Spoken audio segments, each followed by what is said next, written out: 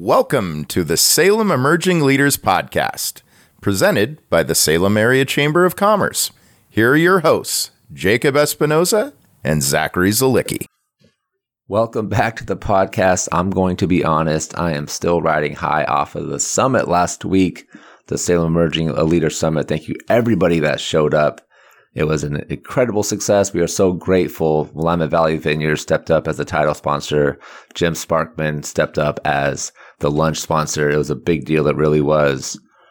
And I am really excited for today's podcast. We have Kasha Combs, who is a community mindset consultant for Mountain West Investment Corporations. Kasha was born in California, has moved to Salem, and is an incredible member of our community. Our conversation today is focused on being at your best and things you can do to really excel in your career, but also things that are important within the world of inclusion and things that we can be doing as leaders to make sure that people around us feel included. I appreciate you tuning in. We are back. The Salem Emerging Leader Podcast. Kasha Combs, how are you doing today? I'm doing fantastic. Thanks for having me. This is a newbie to podcast. First ever podcast, huh? First ever podcast. I'm a podcast virgin. Well, we appreciate you being here. And you're not new to being great, though. Thank you. I don't take compliments well. Well, I always loved speaking with transplants to Salem and people that are bringing amazing value. You're doing incredible work at Mountain West and partnering with Arbinger, and a lot of incredible leadership training is coming out of the group that you're working with. I feel very fortunate to be able to participate in the Groundworks cohort this year, which has been a lot of fun. And Kasha, you just went through an inclusion training through Arbinger, who I didn't know they offered something like that. So that's kind of cool. It is a hot topic. A lot of businesses are understanding the value of inclusivity, which I think is great, but in the community as well. I mean, I want to make sure that we're making the right steps. So I want to hear from you. What are the things we should be thinking about as we're creating an inclusive environment? Well, there's a very long answer to that question. So where do we start? What's ground? If we're thinking of the soil, right, and doing the groundwork, where do we get started? Sure. I mean, I think at least where the training starts with is helping leaders think about this sense of belonging, right? And I feel like the quickest way for us to identify, well, what does that feel like? We need to identify it within our experience, right? When was a time that I really felt like I belonged, that the people that I was with saw me not just for, I don't know, what I brought to the table, but they saw me as a human being, right? And what did that feel like? And what did they do that made me feel that way? Why did I feel why did I feel that I mattered? Why did I feel that I had value? And when we can identify why we felt that way that we felt, we can then try to figure out, okay, how do I create that in my own organization? Beautiful. So first, identifying within ourselves, this is what made me feel value. Are there exercises that people can do to help with that? Because I feel like I feel like people sometimes have it. Like you wake up in the morning and you're just like, I understand the value I bring. I'm confident. I'm ready to go. But sometimes people wake up and like, man, I suck. Like I'm just going to have to exist another day. And you don't really look forward to it, right? You don't understand how you're contributing. People around you maybe feel like you're not doing a good job. Are there things that people can do to kind of bridge that gap? Yes, you're asking very complicated questions, and I'm trying to give simple answers to. I mean, I think one thing you can do that's easy is what I said, find someone that's made you feel like you belonged and just spend time with them, right?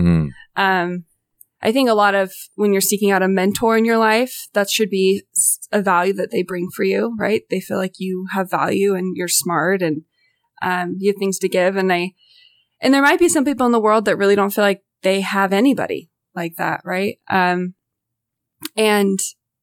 for that person, I think it is kind of this type of, I don't know, self-exploration. Yeah, no, I can see that. Because I truly believe that, there's greatness in all of us, right? I think that's one of the beauties of humanity is that as human beings, I think a lot of our purpose here on earth is to develop and is to grow and is to become something different, right? Every day we're growing, every day we're changing. And I don't think that that's just by circumstance. I think that that's just part of the human nature. Yeah. Is this sense of growth. And so when we're seeking and striving for that, I think there's just always this calling to be better. And some people snuff that out, right? And I think it's those people that wake up and they're like, oh, I have no purpose. It's because they're choosing to ignore that call that's deep within, right? And whether that's insecurities or past relationships or different traumas or things like that, then it can be hard to kind of dig all that up. But I do believe that people's humanity and the call to see others' humanity is there within all of us. So that was a kind of a tangent, but I guess the advice there too is if we can't see greatness in ourselves, sometimes it's even just spending time around people that we feel do see greatness. Maybe not in us, but in themselves, and say, how did you get there? Right. Well, what value from an organization's perspective or a business or even from a relationship perspective, what's the value that comes with this? Because, there's been a lot of politics behind, even the word inclusion, but it's shown time and time again recently that there's tremendous value to it. So if someone's listening to this and, they operate an organization or a business, like what value would you tell them? Like, this is going to help you in this way. Sure. As like an individual or as a leader? Both. Both? Yeah.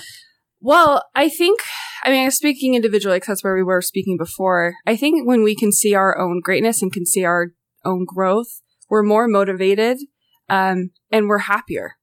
I have ran into lots of people in my life, who are kind of in this slump, right? And are frustrated by where they're at life or what they're doing. And they're just bugged. But what is so prevalent in their life is the fact that they're not seeking ways to challenge themselves or to grow, right? I think as human beings, we try to find this complacency, right? We want to be comfortable. But it's in that comfort that we actually end up being most miserable because, again, I think part of our human nature is to grow and to develop. And so the best way for us to find joy is to actually to challenge ourselves and to make ourselves uncomfortable, right? So I guess when we make ourselves uncomfortable and we challenge ourselves, the value in that is joy and purpose and all the things that you need to really personally thrive in life and in business and, as in relationships and everything. And as a business leader, if you can create that sense of purpose within your organization, imagine what that feels like for you if you have felt that purpose and how much it's driven you and to make you work hard. And if all of your people have that same drive, the quality of work will very easily go up. Just people want to be there. They won't be kind of just trying to drudge through their days and, have a case of the Mondays every day. Mm-hmm. I just think that a more positive work environment where there's a stronger sense of belonging means that there's a stronger sense of purpose, which means you as an organization will thrive. I love that. Outside of the comfort zone, that's where everything happens. That's where all the growth is going to happen. And I feel like it goes against our natural instincts because our natural instincts are like, where can I be safe? Mm-hmm. Where can I just exist and know that like I can just rest here? So it does take like a shift in mentality to realize like I need to get out of this if I'm actually going to be fulfilled in life. And I think a lot of people miss that part. And you just develop this mindset where every day you wake up and like, what do I need to do to be safe today? And when you do that, like you're going to be in the exact same place, right? Or honestly, worse off. You're either growing or you're deteriorating, one or the other. So when we're intentional about thinking through, like, what are the hard things I can do? And it doesn't have to be, like, if you use fitness as an example, you don't have to get up and run a 5K tomorrow. But, like, maybe you can walk. And if you can walk, like, start there. Like, do something small that's going to help you get in the right trajectory. Is just such an important piece of life advice for everybody. And I think we can apply that to a lot of different areas of our life, whether it's fitness, health, relationships, business. And I think if we're honest with ourselves, we don't generally take enough time to think back, like, am I spending my time in a way that's going to get me to my goals in these different areas? Well, I think a lot of people also see that as like, I have to put forth effort to like grow. It's going to be hard. Right. It's going to be hard. It changes hard. And that's all true. But if you're really honest with yourself, think of how much effort it's taking for you just to exist in the state that you're in, right? And in the mindset that you're in and the amount of effort that you're having to put into getting out of bed each day. I just always call BS on that, right? When people are like, it's so much harder to try. And it's actually not. Because once you try, you're actually motivated to do hard things. And, where before you kind of felt like you were trudging through mud, and now you're sprinting through a field, right? Yeah. Because you're chasing after something, and you're still going to run into obstacles, and there's going to be hard days, and you're going to get tired. But I think both things take effort. It's just deciding on which type of effort we want to put our time into. Yeah. Where do we want to put the effort? And I feel like the other thing that people don't give themselves enough credit for is on that growth process, when they make a mistake, they're like, I failed. Like, I wasn't going to eat sugar for this month, and I had a cookie. I failed. It's like, you ate one cookie the last 2 weeks. Like, look at last month. Let's compare it. Yeah. And this is a tremendous progress. Celebrate that success and get up and keep going. Yeah. I do want to get back to the inclusion piece. This is great. And you're fired up. You're in your pocket. I'm loving it. What are things we can be doing? Maybe based off the training that you went through, but as we're creating programming for the community, essentially, and trying to find people, make sure people feel invited. What can that look like? Yeah. Well, I think, again, the first step, what's great about this training is you actually spend the first morning addressing your own biases, right? How am I getting in my own way? Because I think it's really hard as a leader to create an environment of belonging and safety and inclusion when we ourselves are not alive to the negative impacts we're having, right? And the biases we carry. So I do think that really that first step is to identify, how am I part of the problem? And because I think it's a lot easier to look at, gosh, this is my culture, and blame other things, right? Yeah. And to blame the system, or to blame I just have a bunch of millennials or whatever, right? We just start blaming different groups of people or different situations. But really the first step that we need to take as leaders in our organization is to identify, okay, where do I need to change, right? How am I not truly seeing people as people? How am I contributing to this culture of exclusion and, I don't know, a lack of safety? Yeah, there's a quote that I love. I think it's related. It's businesses are perfectly built for the results they are getting. And it's good or bad, right? If your business is struggling and you're just not hitting your goals and people aren't following through on expectations and everybody's showing up late to work, what is it about the systems in your business that's creating that environment? But it also works the other way, right? When we have inclusive cultures where people are showing up motivated for work. So I think building off your idea. Yeah. And I think a lot of people too, they want to hear a checklist, right? Of here, if you do these 5 things, you'll have an inclusive environment. But if you've been through an outward mindset training, one of the very first principles that they teach is that mindset is deeper than behavior, right? And how in an organization, if you're trying to invoke change, usually what an organization does is they change what they do, right? We're going to start this new initiative. We're going to create this new program. We're going to whatever it is, right? We do all these different behaviors, but most organizations, what they find is that in doing all those behaviors, if things do change, it's really just temporarily, right? Because what you haven't really focused on is the mindset beneath that. So I think in order to really create a culture of diversity and inclusion within your organization, you first have to change the way that you as a leader see, not just your people, but all people, right? And you have to help your organization change, your people change the way that they see as well. And then by changing the way that you see, and changing your mindset, that will then behaviors and what to do will become more obvious. So is the thought that if the leader has this mindset shift, it'll kind of naturally just be contagious through the organization and people will also have a similar impact or a similar shift in how they view the world? Or are there things they can be doing to help facilitate that shift? Sure. It depends on the leader. Right? I think there's some leaders that do operate already in that space, right? Where they put in that effort to see people as people, to acknowledge their biases and to be the first to change. And no leader's perfect, right? So I think as a leader, yes, it can have this domino effect, but it has to not just be this one-time thing, right? A leader can't just be like, okay, hey, we're all going to do this diversity and equity inclusion training and check, we did it, right? And now we're all going to change. Now we're all going to be different. I think it takes continual work and a continual effort to be accountable. I think leaders that can be the first to admit when they've been wrong or been the first to admit when they've seen someone falsely, and have them to not just do that once and make it a big apology and it's a big thing, but they continually just every time they're like, you know what, I really dropped the ball on this, or hey, I really failed to see you and your needs, and it just becomes part of who they are. That is when it starts changing an organization. It can't just be a one-time change, right? It has to be this continual change in this effort that they see a leader take. Are there myths that you see, or myths, like misbeliefs within the world of inclusion, or places that you think companies generally will get it wrong when they're trying to create this culture? Yeah, I think because, like you mentioned at the beginning, I think it's kind of a hot topic, right? And so it's the trendy thing to have a diversity and inclusion training.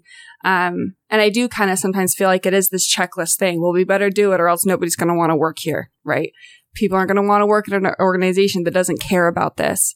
And so they're doing the behavior without actually changing the way that they see, which can have a lot of, that could just lead to disaster, right? You can actually end up having the wrong organization, and you could be hiring diverse individuals that end up just being tokens within your organization.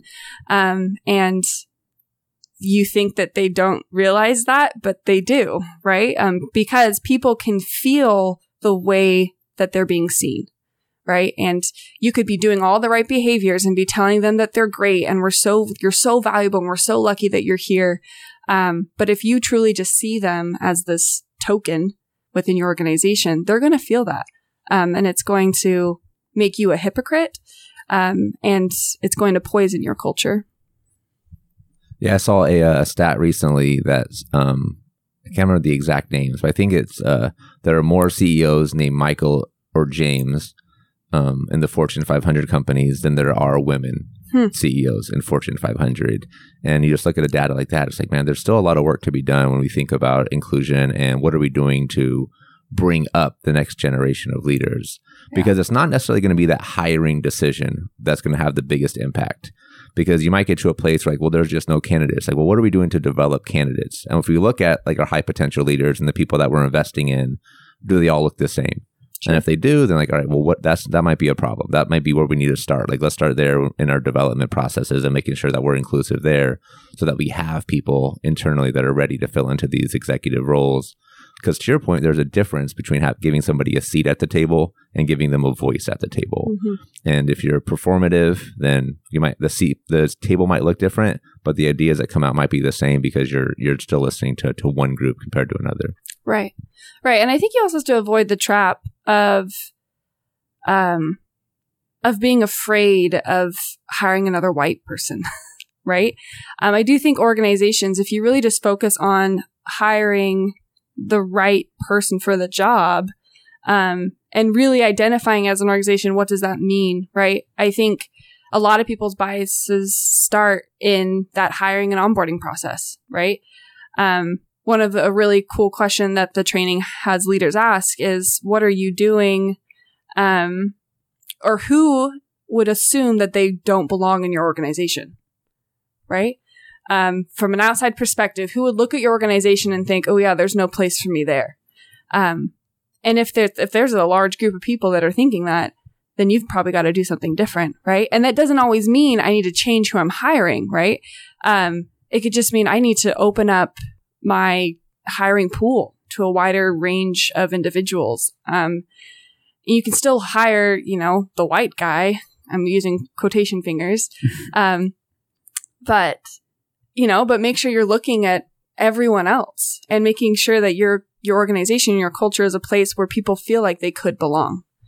I think it starts before the hiring and onboarding process. I think that's exactly where I'm focusing a lot of time right now is like, how do we make sure people know that they are invited? And I think right now, like Zach and I are really focused on the things that you can't scale so that we'll be able to scale, which is like individual invitations. Like, hey, we're having this event. I know that you're working on this thing. Like, this would be perfect for you. We love for you to be able to be there. Because we want people to be able to look into a room and be like, all right, like I can identify, I can see people are like me here. There are people that are like me. Yeah. And it's not always going to be based off of like a gender or a nationality, but it might be just like a dress code, right? Sure. And like something that we talked about in a podcast recently is if you show up into a room and everybody's wearing a suit and you don't own a suit, like you might not feel welcome back into that room because Right. like I shared an experience where I was like jeans and a button-up shirt because that was the nicest thing I had, and the button-up shirt didn't even really fit that well. So I got it at like TJ Maxx the day before the event. But like I walked into a room, everybody's dressed like in suits, and it's like, man, I don't think this is a place where I feel comfortable. Like, Sure. so we definitely want to be hyper focused on making sure people do feel invited, and when they're there, they feel included. Yeah. Well, I think that goes even deeper than, I think the problem there is our deep stereotypes and biases, and not even that we have of other people, but we believe of ourselves. I think what's crazy, or a lot of people are just like, I don't have any biases, right? Like I love all people. Yeah. I don't see color. I don't see color or whatever it is. Yeah. Right. And that's so naive. Yeah. Because you have been living your life in a world that has been communicating to you over and over and over again stereotypes and biases. And for you to not to think that you are like, what's that word? Yeah, or not impacted by that is incredibly naive, right? It's part of the human brain. If you hear the same thing over and over and over again, even though when you first time you heard it, you knew it was false, you start to believe it to be true. Mm-hmm. And these things are told to us by our parents, by our schools, by the media, and they just continue to build these stereotypes that not only better than stereotypes that I think about myself, right? I'm better because I come from a middle class family, or because I'm white, or because I'm tall, right? I start to believe these narratives that I'm better because the world has told me so. But there's also narratives that I have where I believe that I'm worse than, right? I'm worse than because I'm a woman, because I'm emotional, because I have a religious background, right? I mean, there's so many different narratives that I carry in my head that make me believe that I'm less than or inferior to the world. And I carry that with me when I go into rooms or into interactions. And we have to remember that every single person has the exact same thing, right? Every person has these better than narratives and these worse than narratives, but both of them are all lies. Right? For us to believe that we're worse or better than any other human being is just a lie, right? We have to believe that we're all the same. And both beliefs have their negative impacts, right? If I walk in thinking that I'm better than everyone else, then I don't listen. And I end up hurting people. I end up making decisions that are, reinstating people's worse than beliefs, right? But also if I walk into a room and I have a worse than, I'm spending so much time trying to prove them wrong, right? Or to make sure that I don't fall into this stereotype, right? If I'm a woman, I need to make sure I keep my cool. But then I'm putting all of my effort in the wrong thing, right? So instead of actually being an active participant of the conversation or of a problem solving, I'm spending all this time in my head thinking, oh, I better say the right thing. I bet it has to be intelligent. Oh, that's not smart enough. And then I'm actually not helpful either. Right. So I don't know. I just think that's why I think when it comes to organizations and leaders, it has to start with you, and you have to identify what are the narratives that I have in my head and which ones do I need to change so that I can then, because as soon as I identify in myself, then I can be better to help other people. Right. I can help other people. I can recognize where there might be these better than cultures or practices within my organization, and I can change them. And I can also better see those that feel worse than and put in the right effort to make sure that they feel valued and seen, and help them change that narrative for themselves. Well said. That's beautiful. What was the biggest takeaway for you going through the training? Was there something that stuck out, like you feel it changed how you view the world? There was a quote, and I'm going to read it because I didn't have it memorized. But it was a quote that said, "I must know the truth very exactly if I'm able to conceal it from myself so carefully." It's from Jean-Paul Sartre, I think is how you pronounce his last name. And what I think we go around assuming that these are unconscious biases, right? They're like, oh, well, it's just my subconscious. I can't control that. But is it? Is it actually subconscious, right? Because the point that he's making in that quote is that I have to know the truth so exactly for me to cover it up so perfectly, right? I have to know that what I'm believing is wrong so that I can make myself believe that it's right. And so it made me really ask myself, what am I trying so hard to convince myself to be true when I know it's false? And how much energy am I putting into that instead of just being the authentic leader that I want to be in my organization? And how am I inviting others to also live this lie with me? I think as leaders, that's what we do, right? If we lead a certain way, we invite others to believe that what we're doing is the right way, right? And we have to really be alive to the impact and the long-lasting impact that we have there. Because it really does take work to ignore people's humanity. And I think the best thing that we can do as leaders in our organization is to first identify how we are doing that, instead of trying to make our entire organization change. It takes work to avoid. How do you say that? Say that again. It takes work ignoring others' humanity. Man, that's powerful. That's deep right there. That's energy being spent to like not see somebody as a person. Mm-hmm.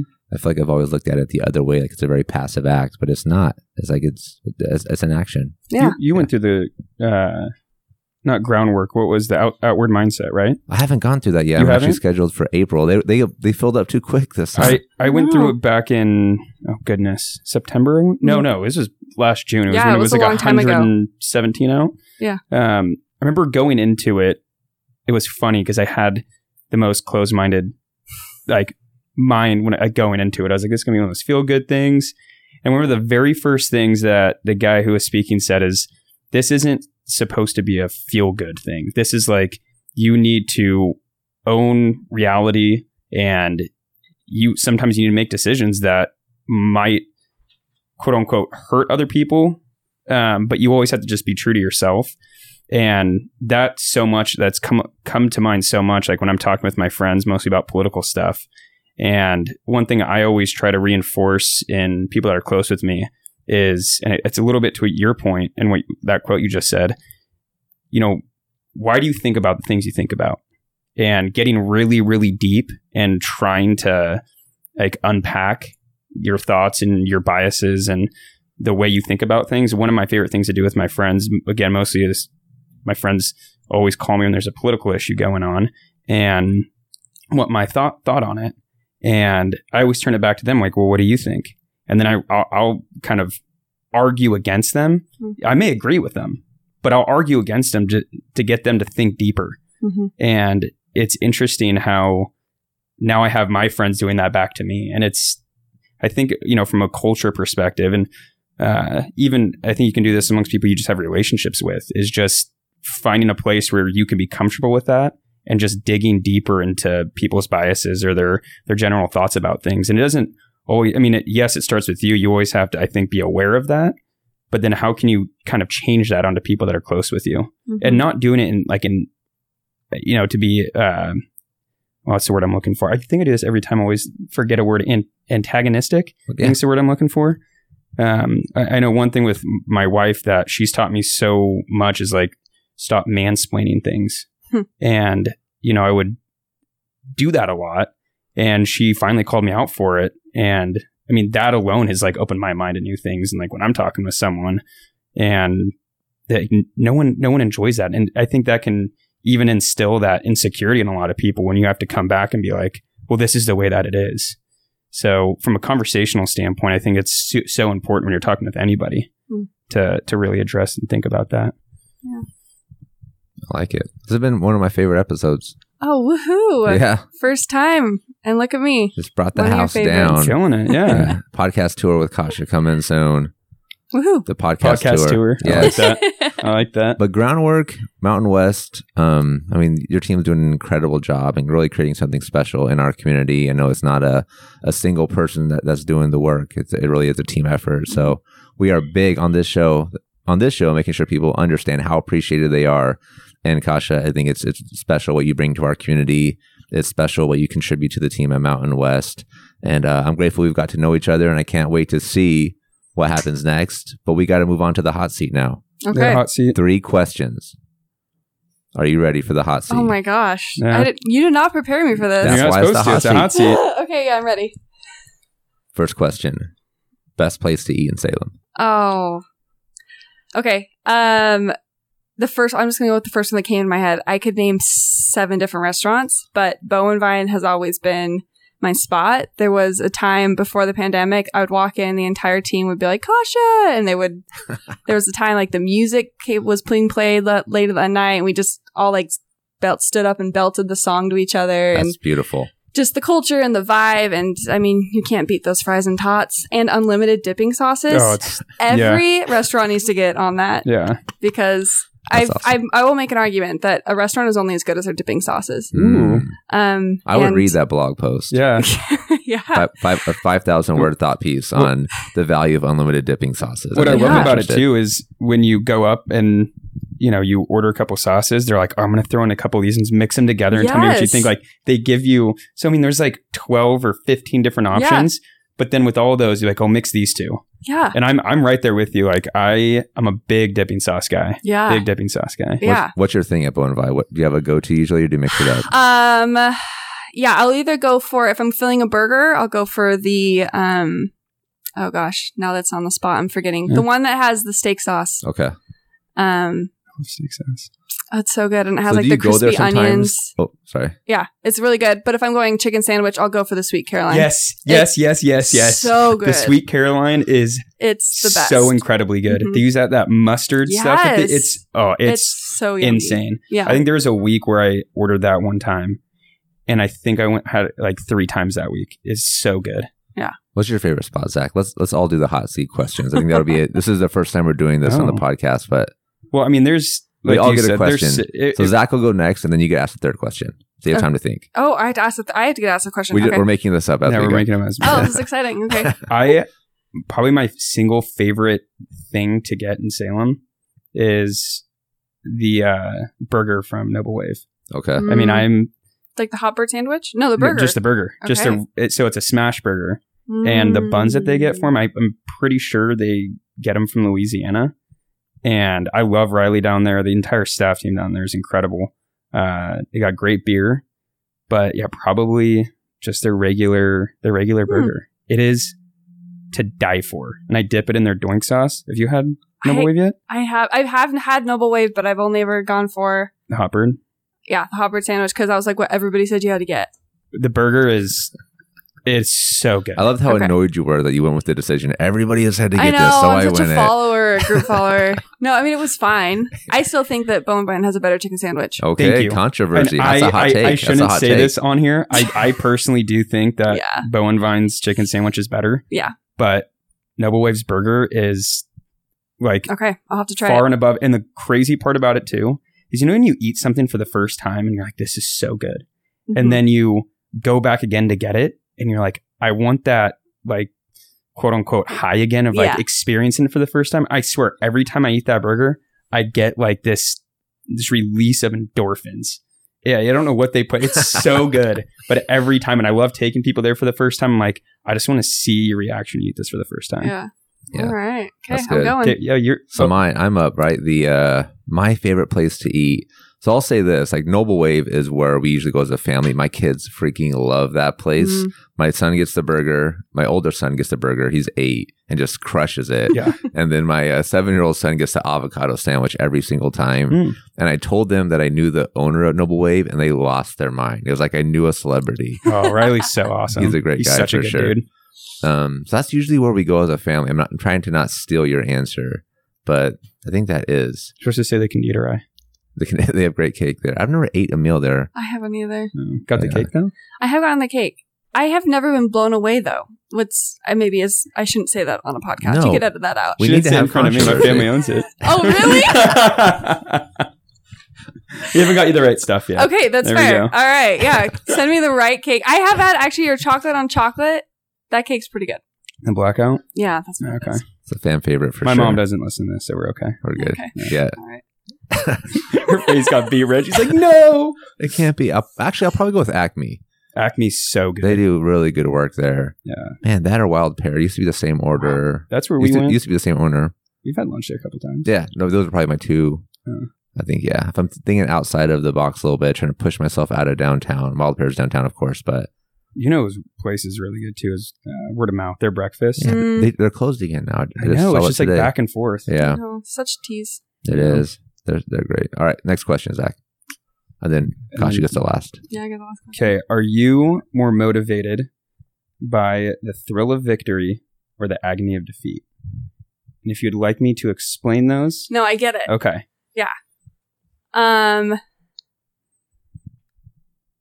Oh, it's such an interesting question. I think it's the thrill of victory. Because if I can sense that I'm going to lose, I can I take a moment and I tell myself, Kasha, you're going to lose and it's okay. Mm-hmm. And then I don't care for the rest of the game. And so if I win, it's great. And so I just have to, I think because I take that moment, I can save myself from that feeling of agony. But when I feel that victory, I mean, even thinking about it now, like my heart's pumping. Yeah. Like I love the feeling of winning. And I didn't play any sports in high school, it's probably for the best. I would have been ruthless. Cause I'm very competitive. I will like flip tables. Like, I don't know if you ever play Bunko. It takes zero effort. You just have to roll dice and it's 100% chance. But when I win Bunko, I feel like I've won the lottery. Okay. Honestly, you and my oldest son is like the most competitive person I've ever met. Like losing for him is just like the worst thing that can happen in life. Yeah, I can cry if I lose. Yeah, he is pretty worked up. Mm-hmm. For me, it's neither. I don't know. Like I don't care about winning or losing. I am just like focused on what am I learning by this. Okay. And to the point that like when I figure something out and I get good at it, I'm kind of like bored with it. And so I do something else that I'm terrible at and I have this like cycle. Yeah. So we were talking about the growth process earlier. Like I'm at a point in my life now, like I'm realizing I need to like lean into this even though like it's not exciting. This is out of my comfort zone to keep with this even though I'm finding success with it. So I'm trying to like get better at doing things I'm good at as opposed to like starting something new that I'm terrible at and starting from scratch. But I think having gone through that process so many times, it's allowed me to have a pretty unique skill set. So I like that. Yeah. I'm a thrill of victory guy too. Yeah. Except with one caveat. And I'll get to that caveat in a second. But my thing is I don't feel like I ever lose. I feel like I just learn. So if I lose at something, that kind of drives me like, okay, well, I really want to win this now. And how can I get better at X, Y, or Z thing? But the one thing I do get really, really frustrated in is when I play with my close friends in a round of golf and I lose, I get really irritated at that. And when I win in that, I'm just like, yeah, okay. I was supposed to win. Yeah, right? Yeah. But losing in golf with my close friends, it really irritates me. Huh. But other than that, yeah. Are there people that you beat in golf that you're like, okay, that felt pretty good? No, because I mean, I try to golf with people that are like way better than me. Okay. I feel like when you golf a lot and you play with people that are better than you, it like elevates your game. But I've never beaten someone that I shouldn't have beaten. Gotcha. So okay, but I've definitely lost to people that I should have beaten by like a mile, and it's that mental aspect of it. Okay. So all right, third question. Okay, this is the first one I came up with. I already am feeling insecure about my question. But with you guys being, the chamber, what do you think is the one business that Salem is missing? Like what business opportunity, what one thing should exist in Salem but doesn't? I like that. Yeah. Do you want to go first? We kind of talked about this on a previous episode, and we've actually talked about Akasha outside of the podcast, but just something to do after dinner. I think there's a huge market for that, and also things for families to do together.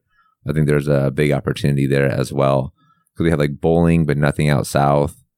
So I think we're ready. Like the community's growing so fast. And the market's there for it. The market is ready for it. Like I did a New Year's Eve party for kids like 2 years ago, and it sold out like in 3 hours because people are like, oh my gosh, something for kids to do. Like I'm going to sign up immediately. We didn't expect that at all. So people were mad. Like we didn't know it was limited capacity. Like what's inside a building? Sorry, there's fire codes and stuff.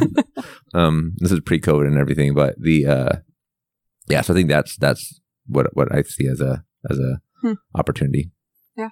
I was in Sun River or in Bend last July and did a brew cycle, done it quite a few times with my friends and I. And this time was different because we went out at night and it was so cool going around and seeing the atmosphere and like the nightlife in Bend, all these restaurants being open. Like, I mean, the place was just packed.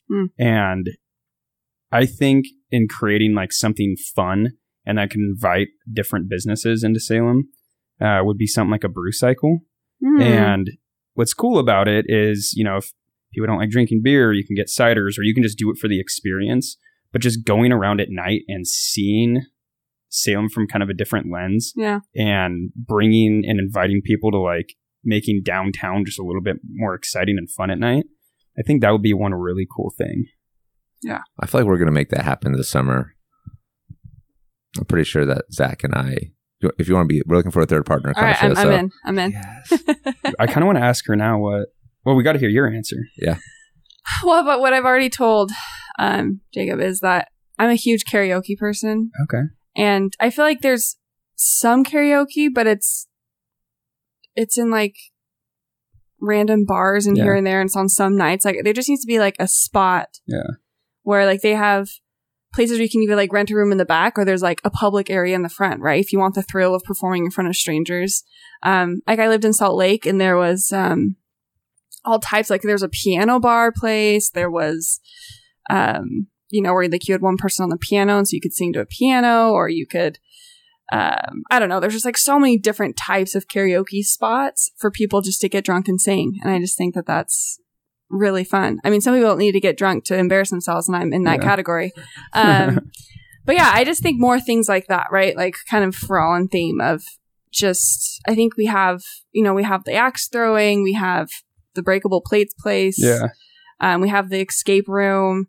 But really just finding more of those experiences so that there's, so that when I have friends when my friends from Portland come down to Salem, they're like, well, what should we do? And I'm like, let's go to Bow and Vine. Yeah. Like they're pretty convinced it's the only restaurant in Salem. Because we need people to like experience Salem and like plant that seed of like, maybe I can move here in the future. Yeah. Not like, hey, I never want to come back because I don't eat at Bow and Vine every single day. Right. Actually, I have to change my answer. I just got a new pair of rollerblades for Christmas. Okay. And I'm really into rollerblading, and I think we need a roller rink. We used to have one. We used to have one, and they just got rid of it. Yeah. And I'm really heartbroken about it. Like there was a place called like the Fun Center, and they had like arcades and stuff in the background. But then they had this huge roller rink, and every Friday night was like 80s night, and so everybody always dressed up in 80s and went roller skating. Thing? That was not in Salem. This was in Salt Lake. Oh, okay. But yeah, I think there's something to be. There should be like some sort of fun center, right? Where families can just go, and there's a bunch of different things. Let's just take over the JCPenney's. Has anybody bought that? Turn that into a fun center. All right. Looking for investors, email me, jacob@salemchamber.org if you're interested. We're looking for partners. You'll be doing most of the financing. We'll and the work. And the work. I got a job. I'm busy, but I don't know what my role is, but it'll be something. Well, you had another question you wanted to ask? Yeah, I mean, it kind of goes in the same thing. I guess you kind of already answered the $1 million question. Oh, yeah. I love that question. Yeah. If you had $1 million to spend in Salem, what would you do with it? But it had to go towards like a... Yeah. I mean, I think one of my favorite things is that I've identified something I'm most passionate about is just creating space. And I think if we could just create more places to have families and people and, you know, diverse communities come together, a place that's affordable and safe and fun for all ages and all people, I think that will create like a stronger sense of community. And we have the Kroc Center, but it's like so far out there, you know. But if we had something closer for kids and families and teens and young adults and to come together and just be with each other. The YMCA. Yeah. The YMCA, you're right. That is going to be legit. Cool. That place is going to be But you're right, the more of that type of more focus. of those kind of things, so that people really feel like they can go a place and feel like they belong, that this is their home. Like that. Gosh, Combs, thank you so much for joining us on Salem Emerging Leader Podcast. This has been a ton of fun. Great. Over and out. Over and out. You just got done listening to the Salem Emerging Leader Podcast, and we appreciate it. If you look in the show notes, you will find a link If you click on that link, you'll be able to subscribe to the Salem Emerging Leader newsletter. We want you to be in touch with all the incredible things that are happening in this city because of people like you. We appreciate you. I hope you have a good day.